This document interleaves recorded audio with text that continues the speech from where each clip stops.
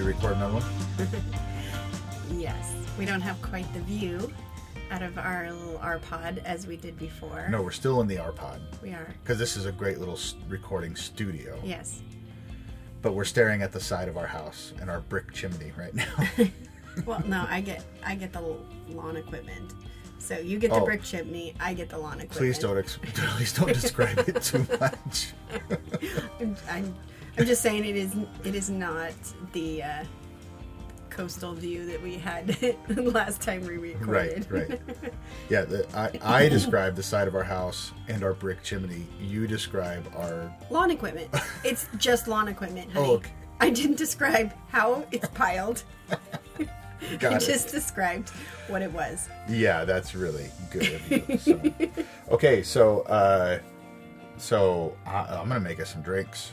Yeah. How does that sound? It sounds great. So this is a drink that's one of our favorites. I'm sure there's an official name for this, but we've named it ourselves. Yeah, and actually, Warrior Liquor here in Spokane liked our recipe, and they were going to put it on their summer menu last year, but we never went back in the summer. So we don't know if it actually made it on the menu. So. No, you're correct. We didn't. You're gonna hear some noise and stuff now of me pulling some ice out and different stuff. So this is a take on a gin and tonic, but we add some cherry grenadine to it. Yeah. And so, and what was the name you came up with? A Lover's Quarrel. Lover's Quarrel. Yeah. Yeah. I really have no idea why. It just kind of popped out and stuck. So, This time we are using that other gin from Portland. Yes.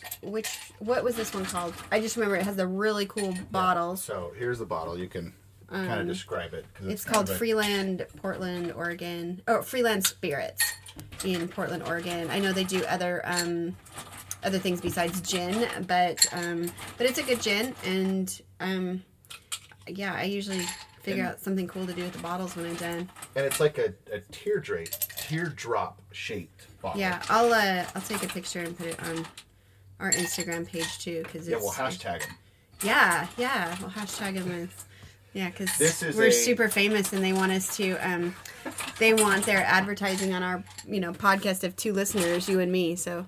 Yeah, we've released 2 episodes now, and they've blown up. We're world famous. Oh my gosh, it's like crazy. Yeah. We can't keep up with it. Like we've had to hide our identities now. Yeah. Because the paparazzi. Oh my god, you're just so full of shit. Yeah, but come on, it's a little fun, right? Yeah. Okay, once again, I'm pressing the lime here.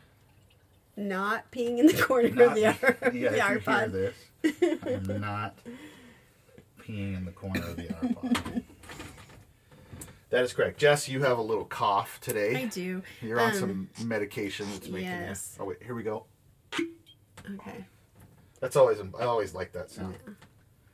I spent end of December, early January, doing a topical chemo treatment for my face for skin cancer. Yeah, go figure. My saga just goes on and on. We're not going to really give that any time at all. No, but just to explain, since the chemo treatment was done around the 1st of January, I had a reaction on my face to it, and it's just been an ongoing rash I've been battling ever since. And we are now in the first week of March, and it's still not gone. So they've got me on all kinds of different medications trying to suppress it, and it makes my throat really dried out. So I have been coughing a lot from that. So that's why the Lover's Quarrel is so important today. Yeah, I need to start drinking and take care of my throat. That's right. Lubricate your throat passages. Yeah. So yeah. All right. Okay. So they're really pretty. They are. They're very pretty. You gonna take a picture of it? I will once I bring it up. You should take a picture like this, and then I mix it because it's like different colors going on right now. Yeah, there we go. Okay. Sweet. You don't get better podcasting than that. Than I know you get photos. Me taking photos. On the podcast. Wow. Nobody really we cares really know what we doing. drink. Well, we know what we're doing here, so we're podcasting professionals now, Yeah. right? I don't know. I think we're just professionally us, and everyone has to reap the consequences of that. We're us professionals. Okay, here's cheers to Okay, let the me get next seated here. chapter Yes, to this. of this. Yeah. Yeah. Mm-hmm. Yeah, that works. That's tasty. Yeah. Yeah, Okay. a lover's quarrel. I love your quarrel. Let's Yeah, not we make won't be that quarreling. The Yeah. theme of the podcast, though. No, so we've done these in basically we've made this a 3-part series. So this will be the 3rd part, and what we have lovingly dubbed this, and your mom actually came up with this idea, right? Mm-hmm. Yeah. Is what I just blanked on it all. Is it? Tell me the name of it. I just blanked on it. Oh my gosh, I just You did did- too. We're really terrible. Something about in your head or something. It's all in your head. It's all in your head. It's That's all, what it was. It's Oh all my- in your head. That was so difficult. Oh my gosh. I can't believe we actually just did that. Mm-hmm. Well, I can't believe it. It's us. So now you have an excuse. You've had 2 craniotomies, the second of which we're going to talk about today. The first of which we talked about last episode. I have no excuses. I mean, we've talked about my poor memory before, but that's not related to anything. It's just just me. you. Just have a ridiculously poor memory. So I have a coworker who tells me I really need to use this dual craniotomy as an excuse in my life more often. I've earned it, and I should use it as often as I can. you do use it all the time in our house. Well, when anybody Anytime. starts complaining Yes. or Or every, my mama, or this, my stomach hurts, or this doesn't fit, or whatever. You're like, I've had 2 craniotomies, and we're all like, yes, we'll shut up. All right, now I coughed. Yeah, we'll shut up. We know not to go into that battle with you. Yeah. Yeah. So the last episode that we actually haven't released yet. We haven't released it as of this. Recording. By the time this comes out, of course it will. It better have her. You're getting fired. Oh my God. Oh, Jesus. I am not very smart either. This might be the first Who had the one. craniotomy? Who needs one? No, it's Labat. No, it's not that either. That would make it worse. Oh my gosh. This might be the first one we edit. Well, we're only a few, so it's not that big a deal. Okay, but yeah, I'm thinking that because I'm literally just before we came down here to record this one, I was mixing that one upstairs and getting it ready to publish. But we had kind of left off with you coming out of your first craniotomy and everything that led up to that. Mm-hmm. And some of the things that that were good that had happened, like your eye was able to open and blink, you had tears, which is Huge. a good thing. Yeah. We're talking tears from your tear ducts, not crying tears, although you had those too. And then the watching TV and the 2 TVs coming Became together. one. Yeah, because you had the split vision and Yeah. double vision, and so those were all huge, miraculous kinds of things that we were Yeah. seeing happen already.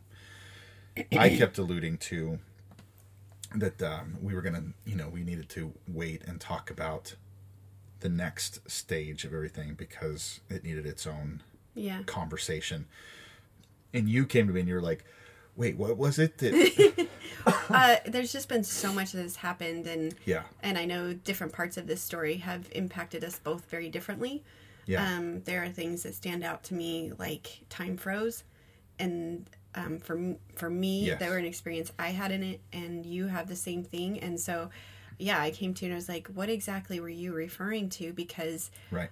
my mind goes a mile a minute to the things that I have the freeze frames on. So, I'm gonna let you start that because this was something you reminded me of this morning that. Yeah. Well, and so, when I kind of take over from that part of the two TVs becoming one, there's a couple of things that. Sounds like a new religion. And the two TVs shall be became one. Ooh, that's a cult I could be a part of. Ooh, we could lead that cult. I think I'm the founder. Right. Yeah, that'll, be the next podcast. But it will be a YouTube video with strobing lights. Yeah, that was really dumb. I'm sorry. Okay, anyway, back to what we were talking about. Just take another drink, honey, and then get back on track. Thank you. So one of the things that we have talked about is that you went into your craniotomy. Like, we knew this was going to happen. You were going blind. At this point, you had quit your orthodontist job because you couldn't see in people's mouths anymore, because you were blind in one eye, really. You lost depth perception, all that kind of stuff. You just couldn't do the job anymore. And you had gone back to work with me, and so we were, again, working together. And so you go, and that's where you were working when you went into your first surgery. Craniotomy. Yeah. And so you go into that craniotomy, and we spend a week in the hospital, and then we come out of that, and there was about a week at home. Oh, a week not working at home. So 2 weeks of not working, basically because I had used my vacation time and the rest of your vacation time to get through that 2 weeks. And like a lot of people, we tend to live paycheck to paycheck. And right. So we were a little concerned about that. And you went right back into work again. I did. I was fortunate enough to be able to work from home. This was part of how I was able to make this possible. And so I could pretty much cover one eye and do some work. So I think that first week back, I might have worked, about 15 to 20 hours in the week doing things remotely from home, from my computer. And looking back on that now, it was so ridiculous. It was a bad decision on my part, and I know on our part. I mean, I'm wired a certain way, so I know that this is where I need to go. But I was also wired, or I was also very aware of what we were walking into financially with these surgeries, and any time off without pay was going to be not good, so, and I just thought working from home, I could handle it. Not only that, that's just how we did shit. We have always been that way. Yeah. At this point, it was a couple years ago, so we had been married 23 years, I think. Yeah, that's right. And at this point, that had been our 23 years. Yeah. Is we had just gone, driven, accomplish, do, work. I mean, it was like just always we had one speed, and it was full blast. Yeah. And I also think there's a part of it too. We were deeply entrenched in the running community and triathlon community, and so for me, there was this sense that I needed to be able to bounce back to that as quickly as I could, and kind of prove to myself that this wasn't going to hold me back. You had already written your comeback story, like in my head. Yeah, that's what was keeping you going in a sense, is that you were going to be an overcomer. Yeah. And so, in fact, as soon as I was able to, when we got home, you were going for walks with me, and I was really trying to, even though I couldn't see yet, I wanted to keep moving. Right. And we were having these miraculous kinds of progress. Yeah. Where you were seeing, your eye was opening, your eye was tracking more and more every day. You would send me pictures and say, "Hey, look how much my eye is turning this time." You were seeing double vision, and then you were watching TV, and all of a sudden you were watching one TV. You were able to bring that vision back together. I mean, these were all incredible things, and so we were just rolling with it. Well, and I think too, I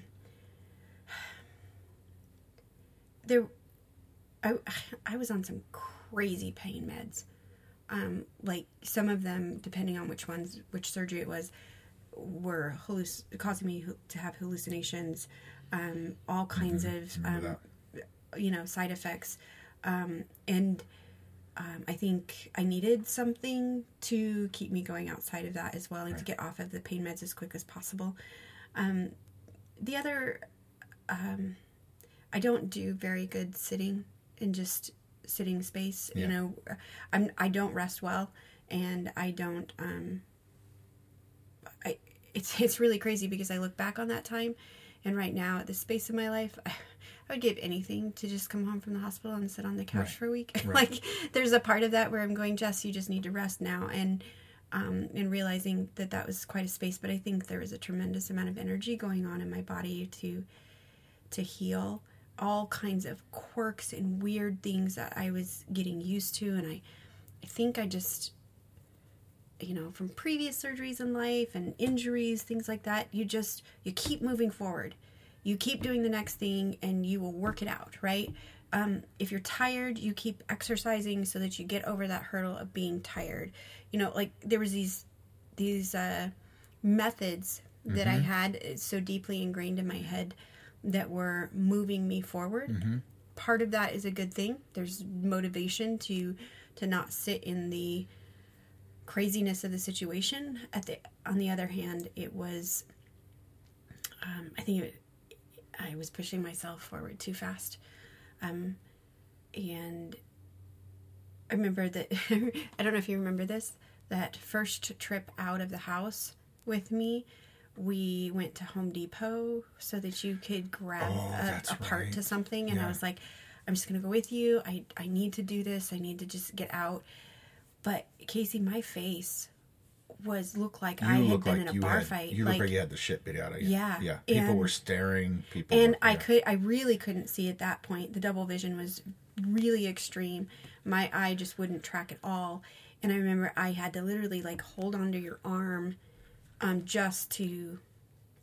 It was almost easier for me to walk with my eyes closed than with my eyes open. And so I was walking around, holding on to you, kind of huddled into you. I had this face that looked like it was beat up, and people were staring at us. I know I scared a child. They walked up around a corner and they just kind of jumped back. But I think it was the grown-ups that really took me off guard. And I thought, oh my gosh, they're going to think that you just beat the shit out of me at home. And I'm this cowering woman holding onto your arm. It was such a memorable experience. But I came home utterly exhausted. All of the sounds and the lights and the everything. Every time somebody would come around a corner, you would jump, grab onto me. Yeah. It was the craziest feeling to be so oversensitized.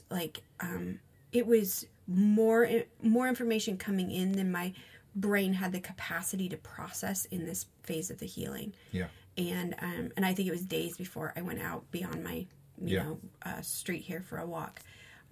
Just not being around people and stuff. And we even went to a wedding later, and I think it was in August. Mm-hmm. And I just remember just needing to have a corner, needing to be away from people. It was too much to have conversations. Right. That whole part was such a process. So you take the physical thing, what my eye was doing, what the healing process in that regard was doing, but then there's this whole social and emotional and all over body process that was happening at the same time. And so we had these competing things that were going on. We had these incredible kinds of recoveries that we were seeing with mm-hmm. you. Your eye was recovering much better than we ever expected. And we had these other effects that no one had prepared you for.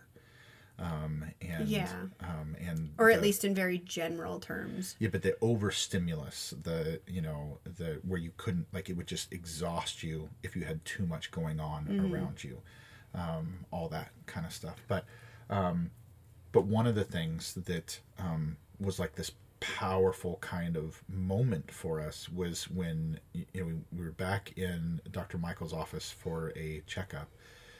And every time you'd go in, they would test your vision.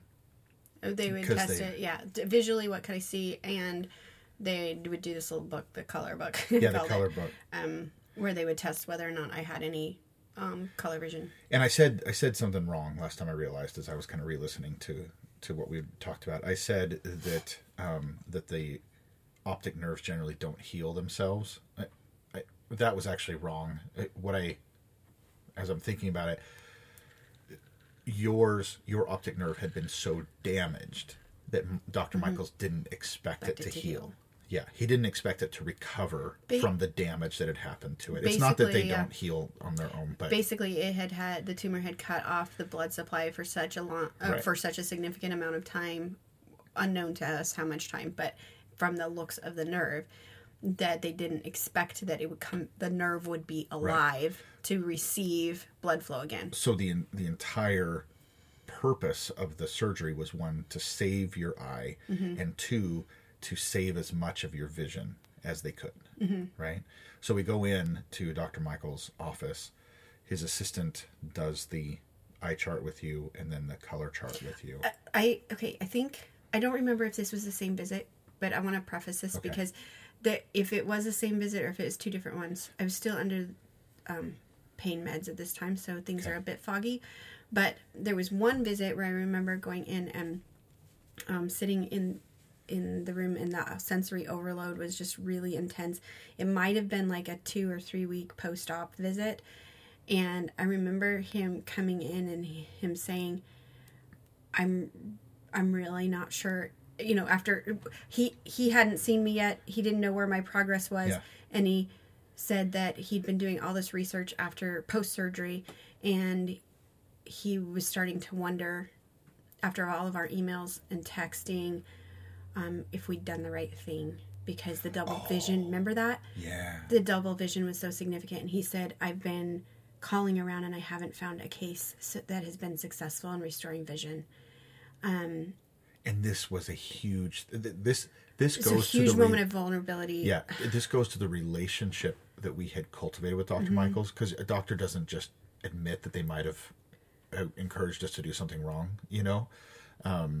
and it's not that he was doing that necessarily, but he was having doubts, and you certainly as a doctor, you don't express doubts, I don't think. I don't know. I think we were on such uncharted territory anyway, but he was, I just remember that moment very significantly, because you and I had this conversation that depending if this double vision never goes away, is this actually worse than losing my eye? Right.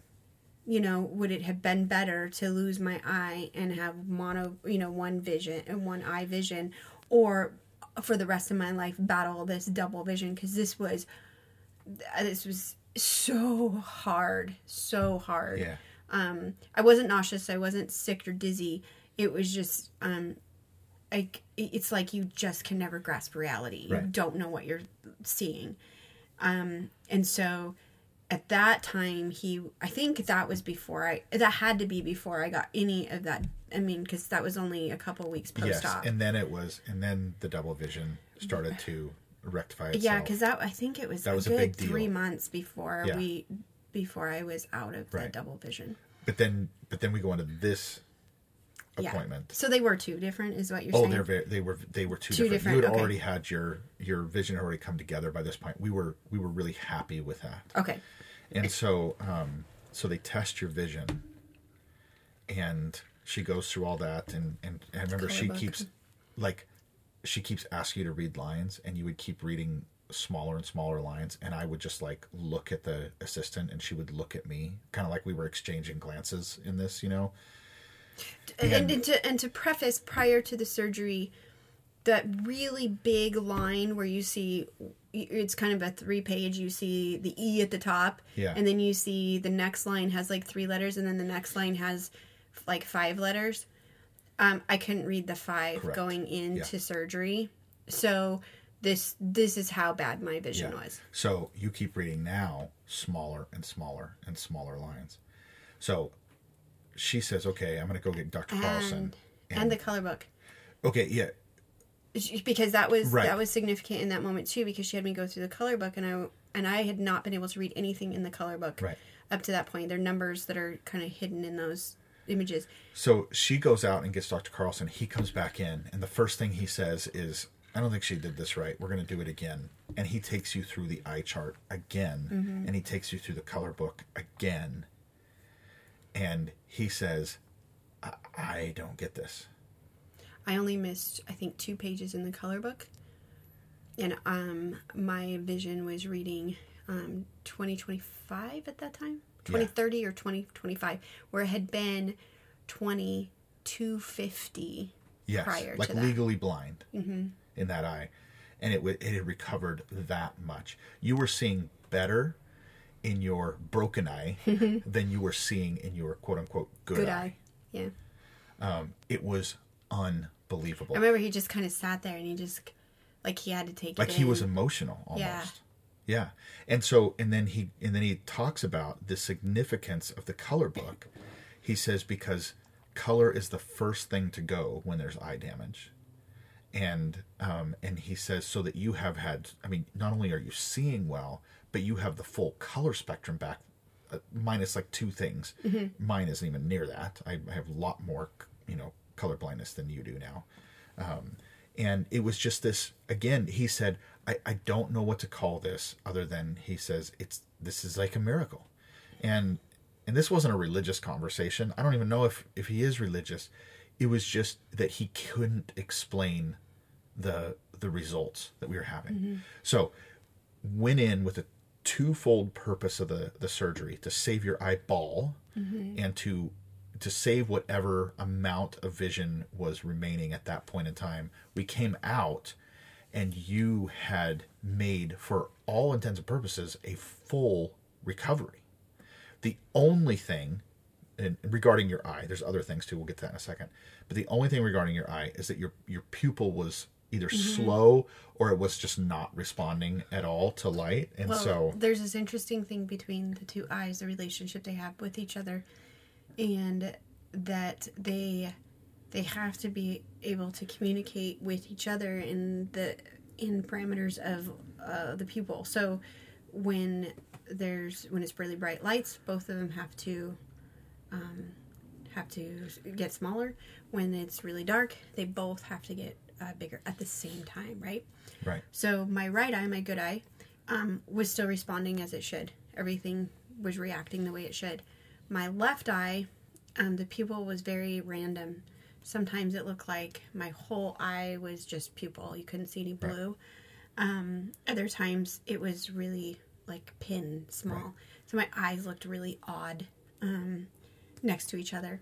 I had to start remembering to tell physicians, oh yes, I have a problem with my eye. I'm not I'm not having a brain injury right now in the moment. Right. I had this happen. And so this was one of those where there was kind of mixed thought as to whether or not this would heal itself over time or not. But I look at you now and it's like your eyes track perfectly together. They blink perfectly together. Like there's no, your pupils are slightly different sized right now. And so, and it's kind of more now, it's just more random. Yeah. Like sometimes it'll react, but there's no rhyme or reason. So Right. they really say it's not reactive. Right. Because there's no consistency to it. So this all just fueled our drive it forward kind of lifestyle, because we're like, well, look at you, you're making a full recovery. We're just going to keep on going, and let's take our life back. Let's write the comeback story now. And again, like I said, we were already kind of planning in our heads. You're going to accomplish this. You're going to do that. You're going to be on a podium somewhere telling your story, how you came back from a craniotomy just a year ago, and now look at me, doing triathlon and all that kind of shit, right? So we just kept pushing.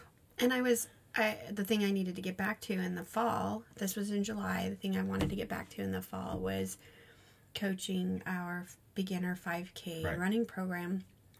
And they had journeyed with me all the way through to the summer before I went into surgery. And so I was really wanting to be able to come back to that in the fall.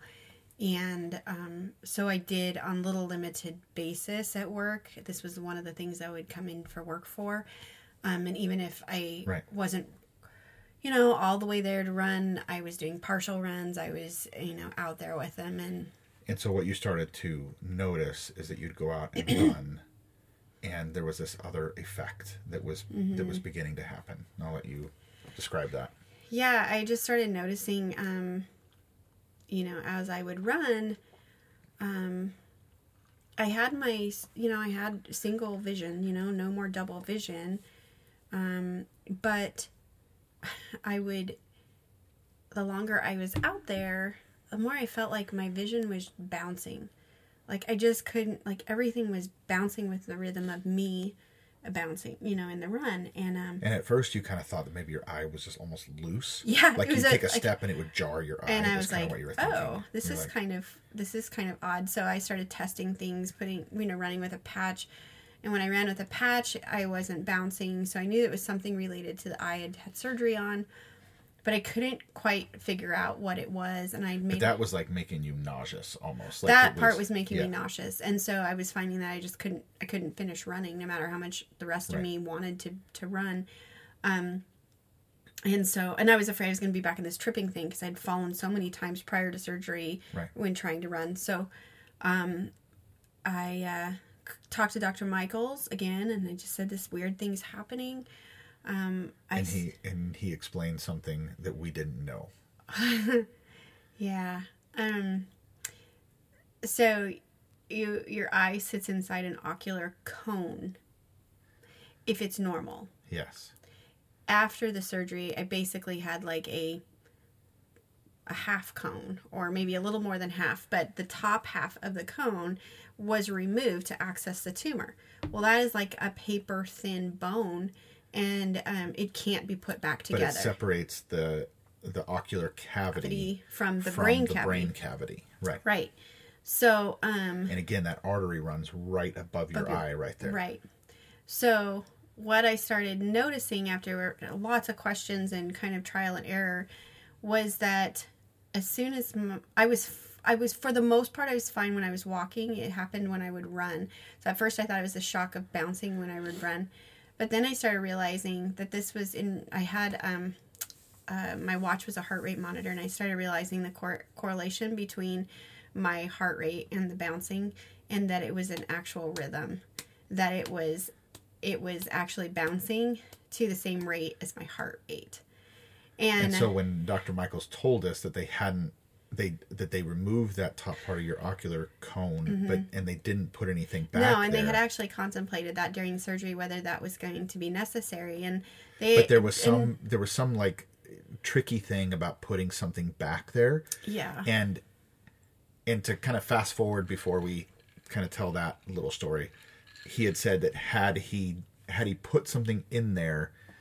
This is much later now. Had he put something in there the way that they traditionally do, it still would have been the same issue because of how they placed it in there. So I know. It's actually a good thing they didn't do it. It was the right thing not to do it, but they took a chance, and the probabilities were in their favor that this particular situation would not occur. But of course it did. Because it's me. And basically what was going on is that every time when you would raise your heart rate, then that artery that runs in the, over your eye there and around your brain cavity would pulsate as it's, supposed to. Pumping blood, right? And it would pulse down into your ocular cavity. Well, it was pulsating near the optic nerve, and so every time the optic nerve felt that pulse, it was causing a vibration in my eye. So basically, my eye was pulsating to my heart rate. So yeah. I'm like, well, I can't walk the rest of my life. This was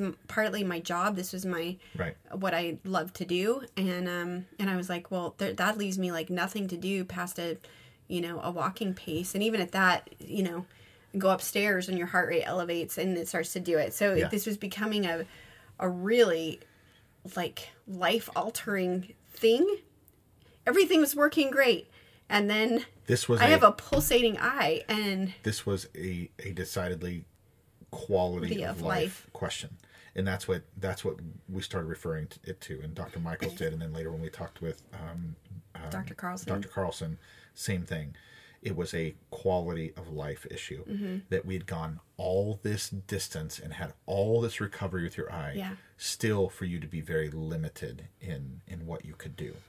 And like we had said earlier, the very first time that we met Dr. Michaels, his big concern was that I was young enough that we were making decisions for my quality of life, how I was going to live the rest of my life. Right. And, so this is very troublesome because the only way to fix this, there was one fix. The only way to do it was a second craniotomy. Well, and that's, and just kind of backing up a little bit, before we realized that that's what it was going to take, Dr. Michaels wanted us to talk to Dr. Carlson again, because this was more his domain.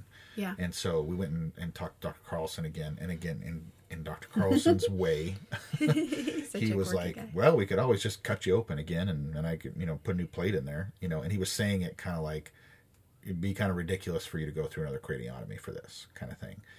And as we sat there and kind of talked it out with him and talked about the limitations that you were facing and all that kind of stuff, all of a sudden it changed with him. And at one point he says, you know what, I think we just need to do this. How about we just book it? And we were like, wait a second.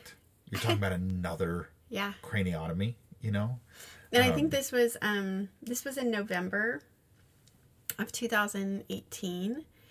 And we had just obviously met all of our deductibles, and then it became a big question of that. Can we fit it into this year? Well, it was twofold. It was a financial decision and scheduling decision, because can we fit it in before the end of the year? And I literally just said to Dr. Carlson, he goes, okay, if we're going to do this, I said, I need to do it before the end of the year.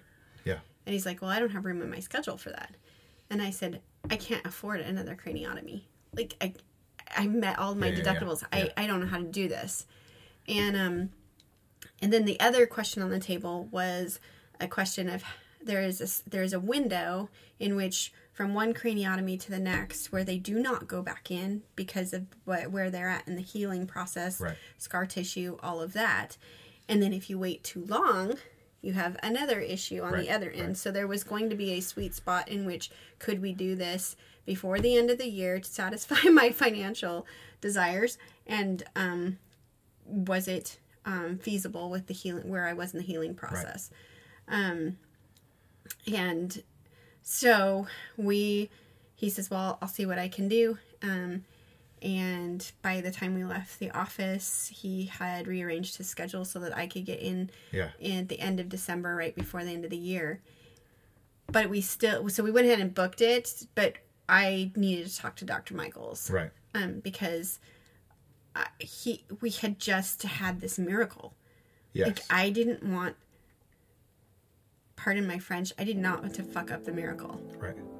Because I had gone through all of this. Yeah. I had to decide if a bouncing eye was worth possibly losing everything that we had already done. The tumor was gone, so that wasn't an issue. But all the intricate work that Dr. Michaels had done on the nerve repair, it was like, I didn't know how to make this decision. This was almost a harder decision than the first one. The first one was, I have a tumor in my head and I got to get it out. This is the only way to do it. I'm scared out of my mind, but I don't really have a choice. This one, I had a choice. And that became really hard, because this time I knew what was ahead. Right. I knew what it would take to heal. I knew I had gotten so much back, so now I really did have something to risk. Before, I might not see, but I already didn't see, Yeah.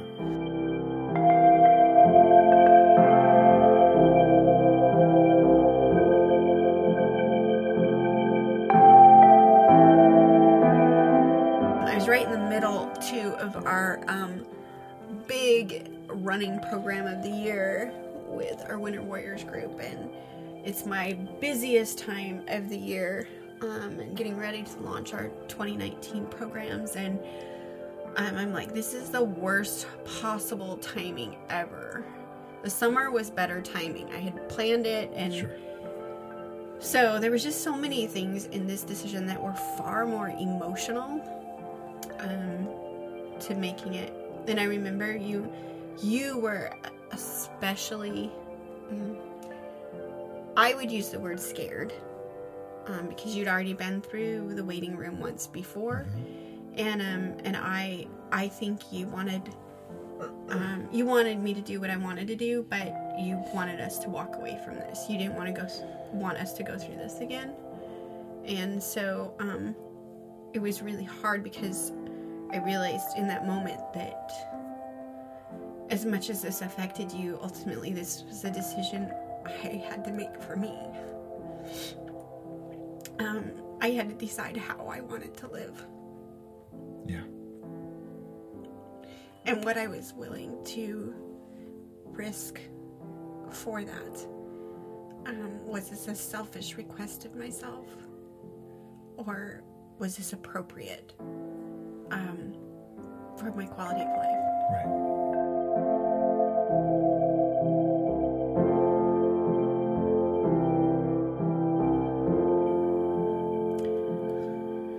And so, after some more conversations, one of the things that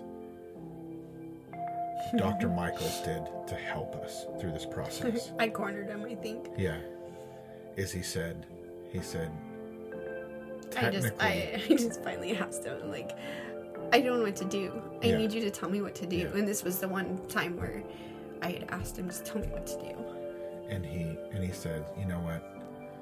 He says, in order to rebuild that Cone. missed bone, that cone between your ocular cone and your brain, he goes, Dr. Carlson won't actually be in your optic cone. He shouldn't even come near your optic nerve. He said, so he goes, I don't think you're running any additional risk on your eye. And he says, I think that you're facing enough restriction in your quality of life. He said, we came this far. He goes, if it were me, I would do it. And we said, okay. And so back in you went. Yeah. Whew. Yeah.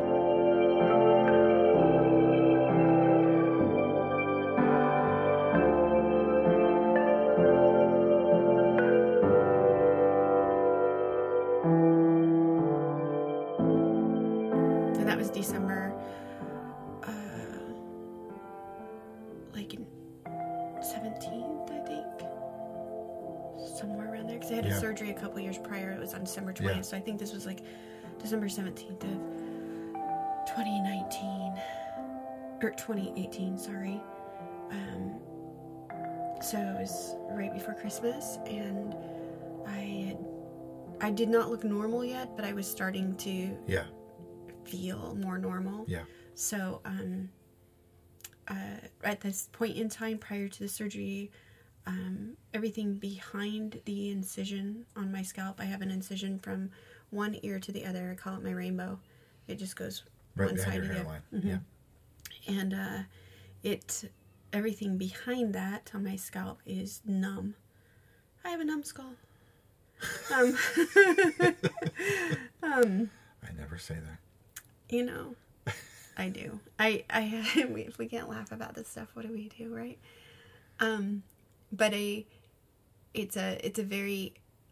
it's not entirely numb. It's like all this nerve communication is happening. It's like vibrating nerves.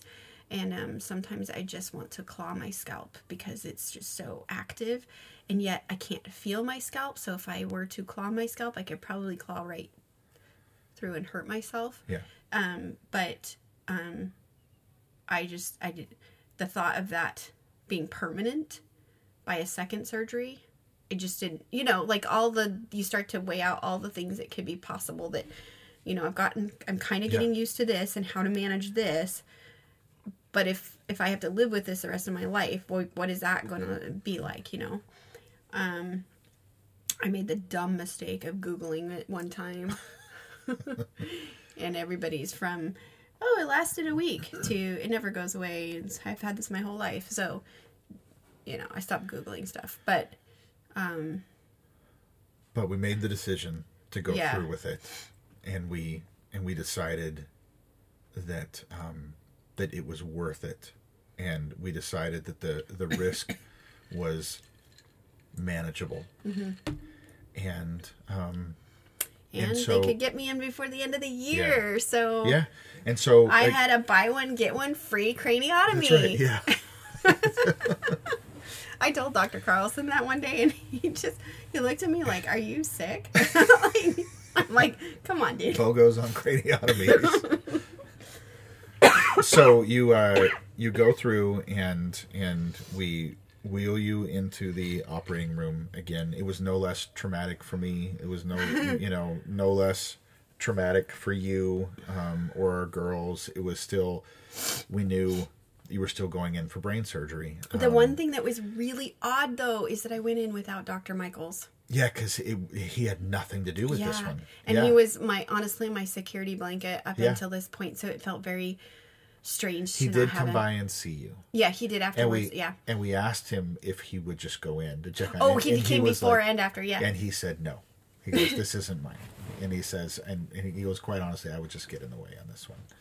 And so I think I just wanted him to go in there and just stand next to me. Like it was all good. He was my Right. good luck charm. I don't know, Right. but yeah.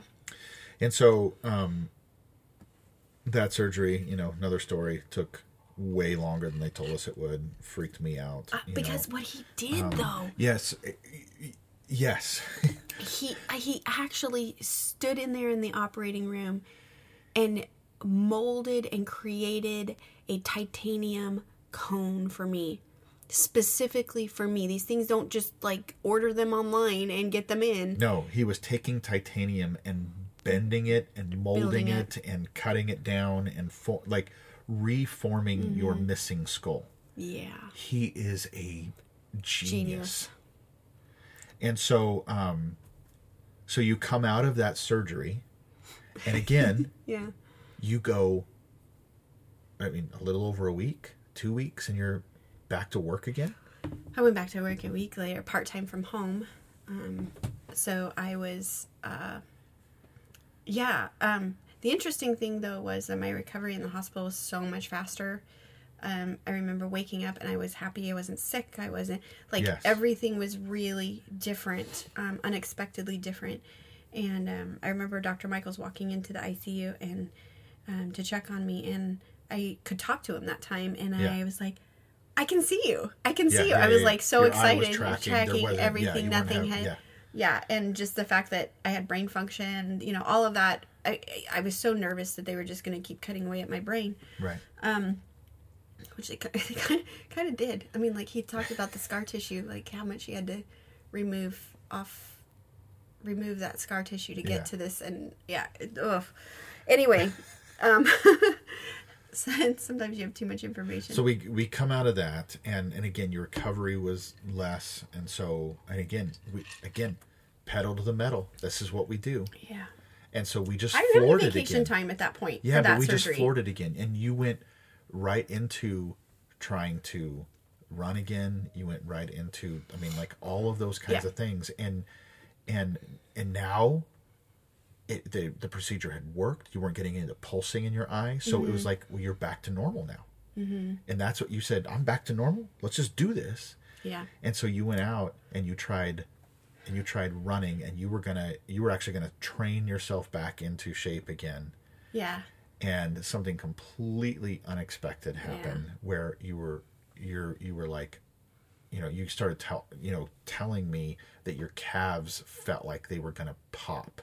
Yeah. Like they were so tight, and your calf Yeah, muscles. it was the craziest thing because working with beginner runners, shin splints is one of those things that people have all the time when they start running, and I have this, these answers for them and how to work it out and what to do, and I thought, okay, we were doing all the things. Yeah, I'm going to treat myself like a beginner runner after recovery, and I'm going to get myself back, but this was not working. And then I started noticing that on the side of my right calf, kind of on the front part of my calf, there was swelling. And I'm like, and your calves were like real lumpy too. Like you had lumps up everywhere. And down your yeah. And I was like, this is like, I mean, it hadn't been that long. Like I had been running between the two surgeries. It wasn't like I had just stopped altogether. I'd been running all the way up until my surgery. I had gained weight from all the prednisone and medications and stuff, but it wasn't like... we were taking like a slow coming back into it and all that kind of stuff too. I did not understand why I kept hitting, why I hit this wall. And one day I kept working through it. Finally, I just absolutely could not run with my groups anymore. And it was painful. It was too painful. And every time, I did notice every time I ran, it would be like 3 days of like utter, complete exhaustion before I could feel like I could run again. So I was doing like the minimal runs that I had to keep up with the coaching. And I'm just like, I feel like I'm going backwards. I don't feel like I'm moving forward. Like I know that if you start to learn to run and you add to it and you do slow increments, you will feel tired, but you will also start to gain some energy and you'll start to have this forward propulsion. And that wasn't happening. It was actually kind of going the reverse. And so I had a runner who had an injury that was starting to like, jingle around in my head a little bit from the previous summer. And I thought, my explanation is starting to sound like her explanation. Well, she had compartment syndrome and ended up having surgery for that. And compartment syndrome is where the muscle tissue swells faster than the fascia can handle. And so the fascia being like the net that holds the muscle together. And so it begins to press through the fascia. Kind of like herniate through the fascia.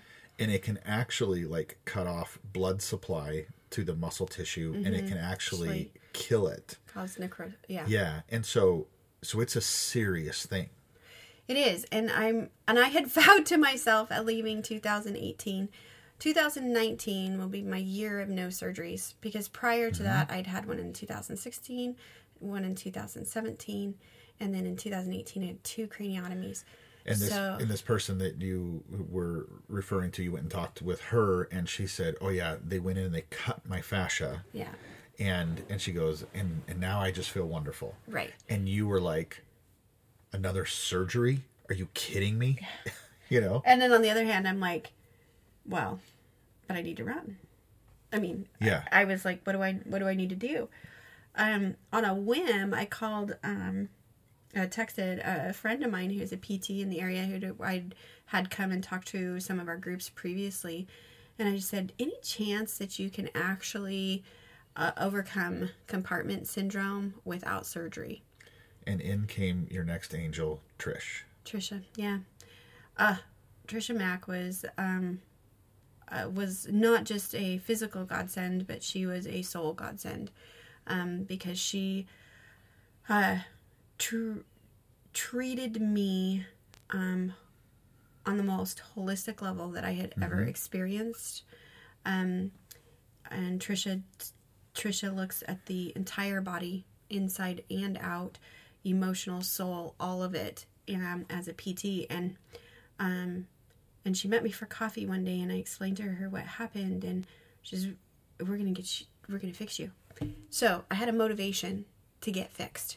Because January 1, you and I, December 31st, January 1, we were sitting there entering in the new year. And I remember it because we have a picture of our feet in front of the fireplace. It was like this little moment. But I remember I was just scrolling through Instagram, and one of my favorite podcasters, somebody who's helped me from a distance, she didn't have any clue who I was, but just through her podcast, had and helped me through so much, she's a therapist, stress management and just, life healing and that kind of stuff. And she had posted something on her Instagram about an embodied running retreat in Africa. And I went, a running retreat? Right. That's calling my name. And she was going on it. Yeah. So like these two parts of my world were coming together in this one thing. And so I just, on a whim, I Instagrammed her, or direct messaged her, and I thought, as a coordinator of programs for the Fleet Feet stores in the Pacific Northwest, I thought, okay, this is really big. This is really huge. But I like the idea of a different approach to running, because I was starting to feel like my body wasn't responding in the traditional way. I didn't understand everything that I did later, but so I messaged her and I said, any chance, you guys might be interested in like a little micro, like a weekend one or something like that, or something a little closer to home.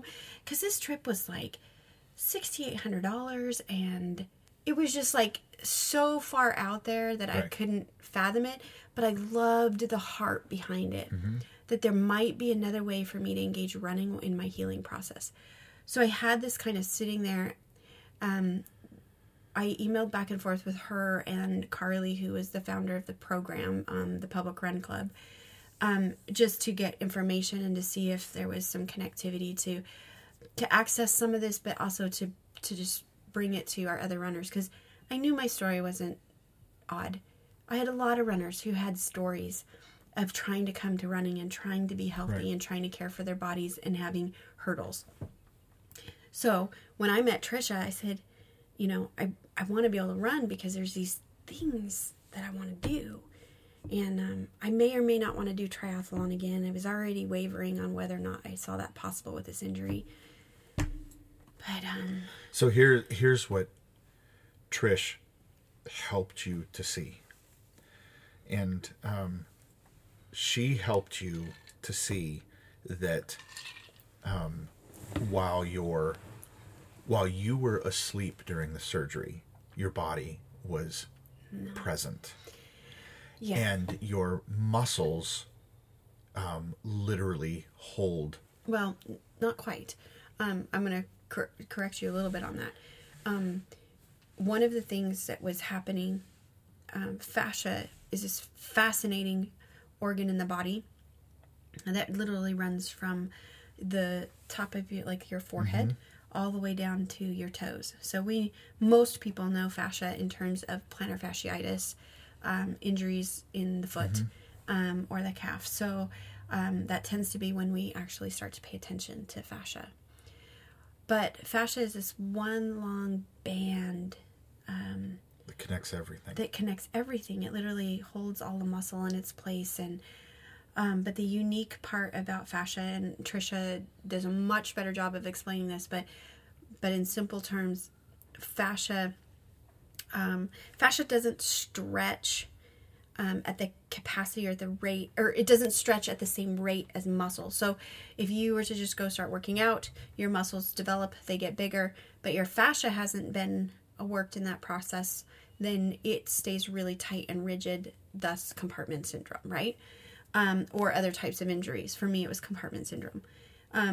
So we needed to get the fascia and the muscle to expand at the same rate, to stretch and grow at the same rate. The problem is that fascia has this ability to hold trauma in the body. Right. So the muscle kind of, it just grows or not grows. Yeah. Like it has its own thing, but the fascia actually kind of, I think of it like it kind of protects the body. If the body's not ready to do something, it holds back. It keeps everything where it's supposed to be. Well, Trisha said, we've got to get your fascia to release. We've got to get it to relax and to stretch and to start having its elasticity back after the trauma of surgery. Your body has literally just gone through these major traumas. We need to get it relaxed. So she had me go see a massage therapist that was actually that understood the same line of thinking that Trisha was on. That between the two of them, they said that although my body or my brain was asleep during the surgery, and I don't remember any of it, my fascia was not. And the portion of my head that they cut into, they removed that fascia. All that fascia got cut. So my fascia felt all the trauma of the experience. And it was resonating through my entire body. And my massage therapist one day was trying to work out an area in my thigh that was not releasing. And he finally just stopped and he looked at me and he said, you have got to have a conversation with your body. You have got to tell it it's safe. It's okay. He says, because I can't get this to release without you doing that. And it was just like, whoa. What we realized in that time is that we had started this journey 2 years prior. Mm-hmm. And there was a discovery of a tumor. And then you had gone in for a nasal decompression. Yeah. And then you went right back to everything. And we just carried on with life. Yeah. And then things progressed. And the next year, said it's time to remove the tumor. And we took a tumor out. And you took 2 weeks off of work. And then we just went right back into life as normal.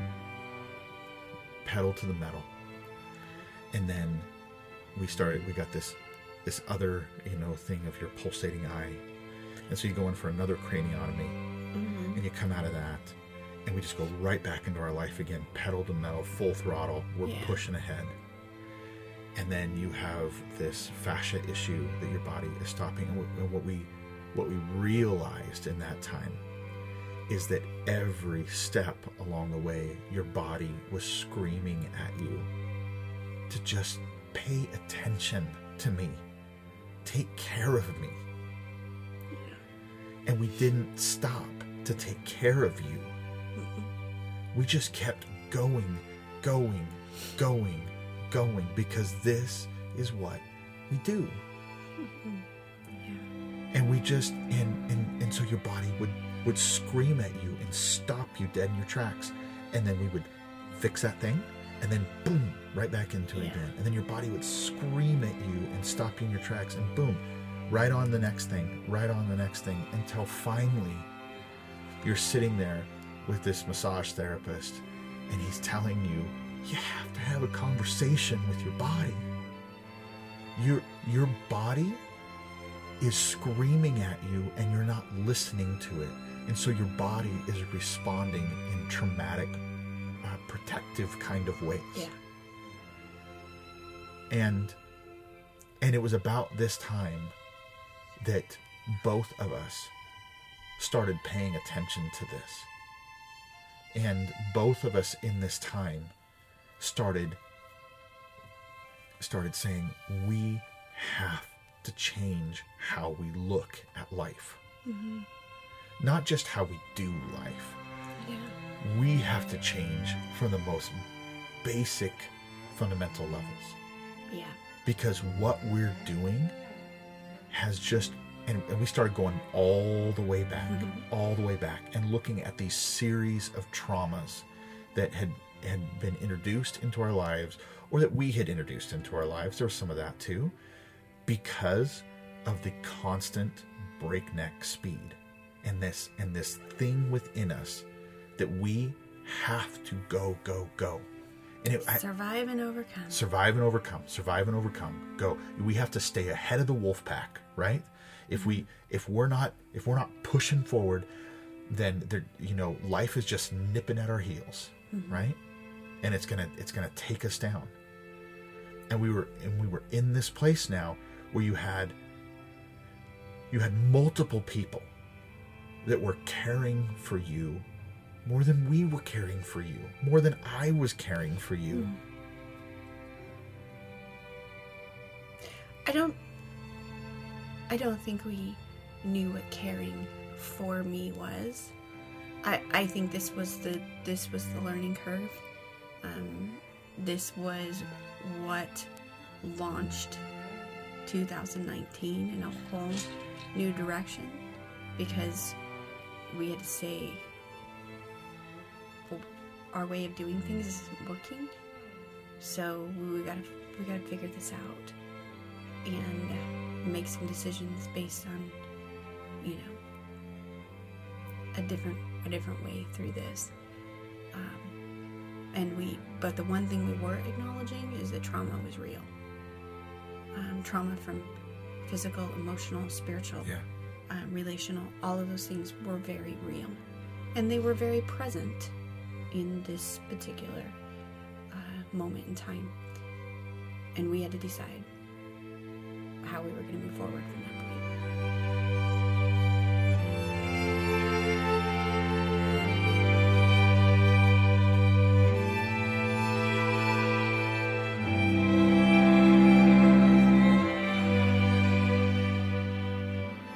And so in this, we started to listen, and we started to pay attention, and we started having different kinds of conversations with each other, and we started saying it's okay if we don't run right now.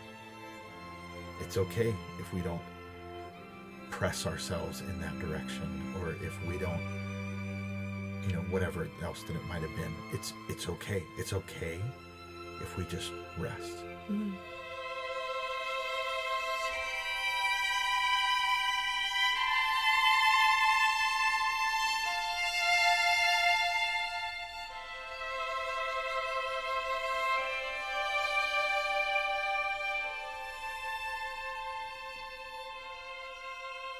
And this is very much your story, but where it intersects into, where it's our story and where it's my story and where our two stories become one, is it what I was realizing, as though I hadn't had the same kinds of, I didn't have craniotomies. I didn't have, you remind me of that often, right? But while I hadn't had the same kind of physical trauma like that we had both experienced a lifetime of other traumas due to our need to just keep driving forward that way. And so there was much that I was coming to grips with at the same time. So we were very much on this journey together. And like I say to you at times, we have different specific circumstances around that, but we're in the same place, right? And we were in the same place in this. And so we began to go through this together, where we just started shutting things down. We started stopping things. We walked away from things. We, so that we could pay attention to our bodies, so that we could pay attention to our minds, to our souls, what our spirits needed. All of it, the entire picture of everything. I think the thing that my massage therapist and Trisha were communicating to me was that you've got to stop dissecting yourself. Yeah. You're a whole being, and you keep trying to parse yourself out. Compartmentalize. And it wasn't working for us anymore. And it wasn't working. So, something had to change. Yeah. And so I look at us now, and, I just said this to you earlier, and it's like, neither one of us is in very good physical shape right now. We're not, we're not competitively running anywhere. We're not, doing that kind of thing. There's there's things like that where we struggle with it. We're just being really honest, right? We both struggle with this, in and of ourselves. And, I said to you earlier, I said, we're not in great shape. It's the space we're in right now. And then I said, or are we?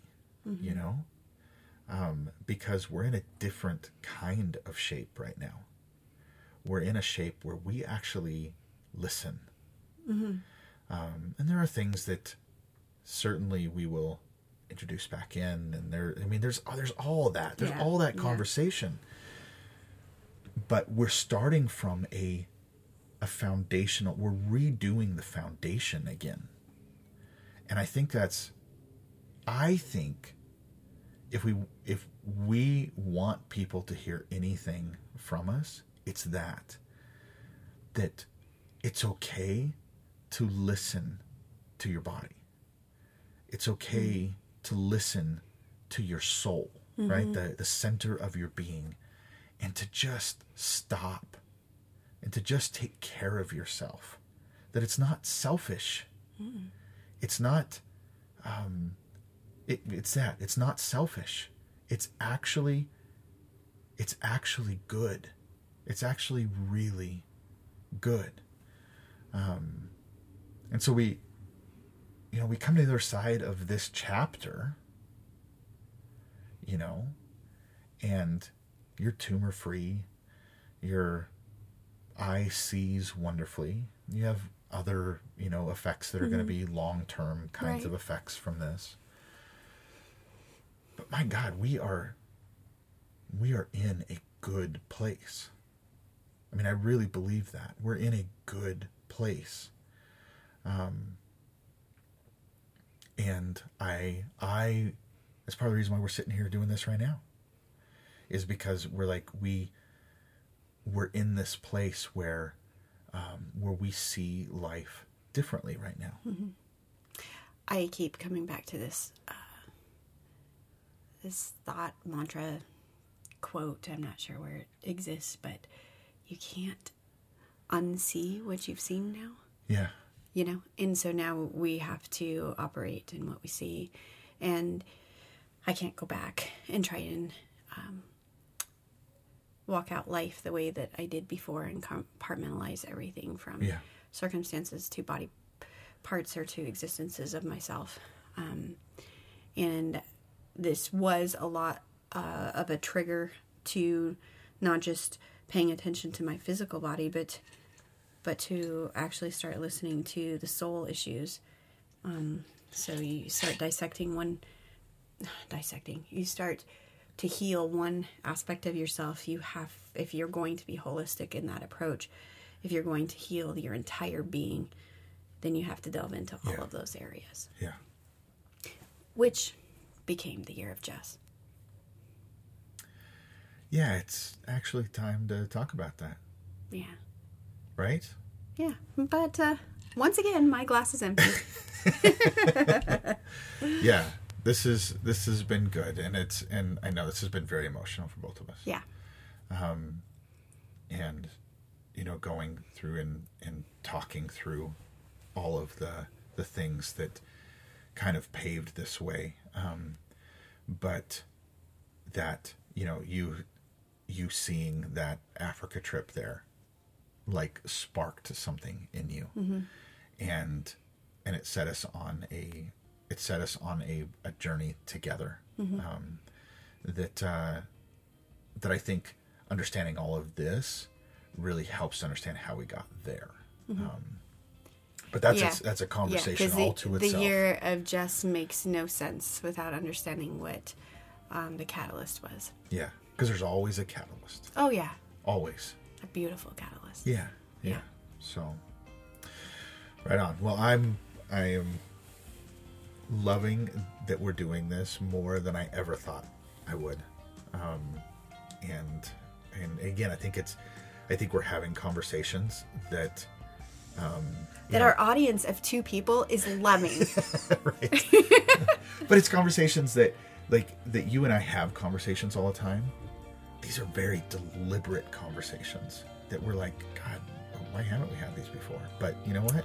Great. Well, it was actually interesting because today we launched the second episode. Yeah. The second episode, and our oldest daughter listened to it, and she said, "I just didn't know all of these things that you guys were, contemplating and going through." And she says, "It's probably better that I didn't at the time, but."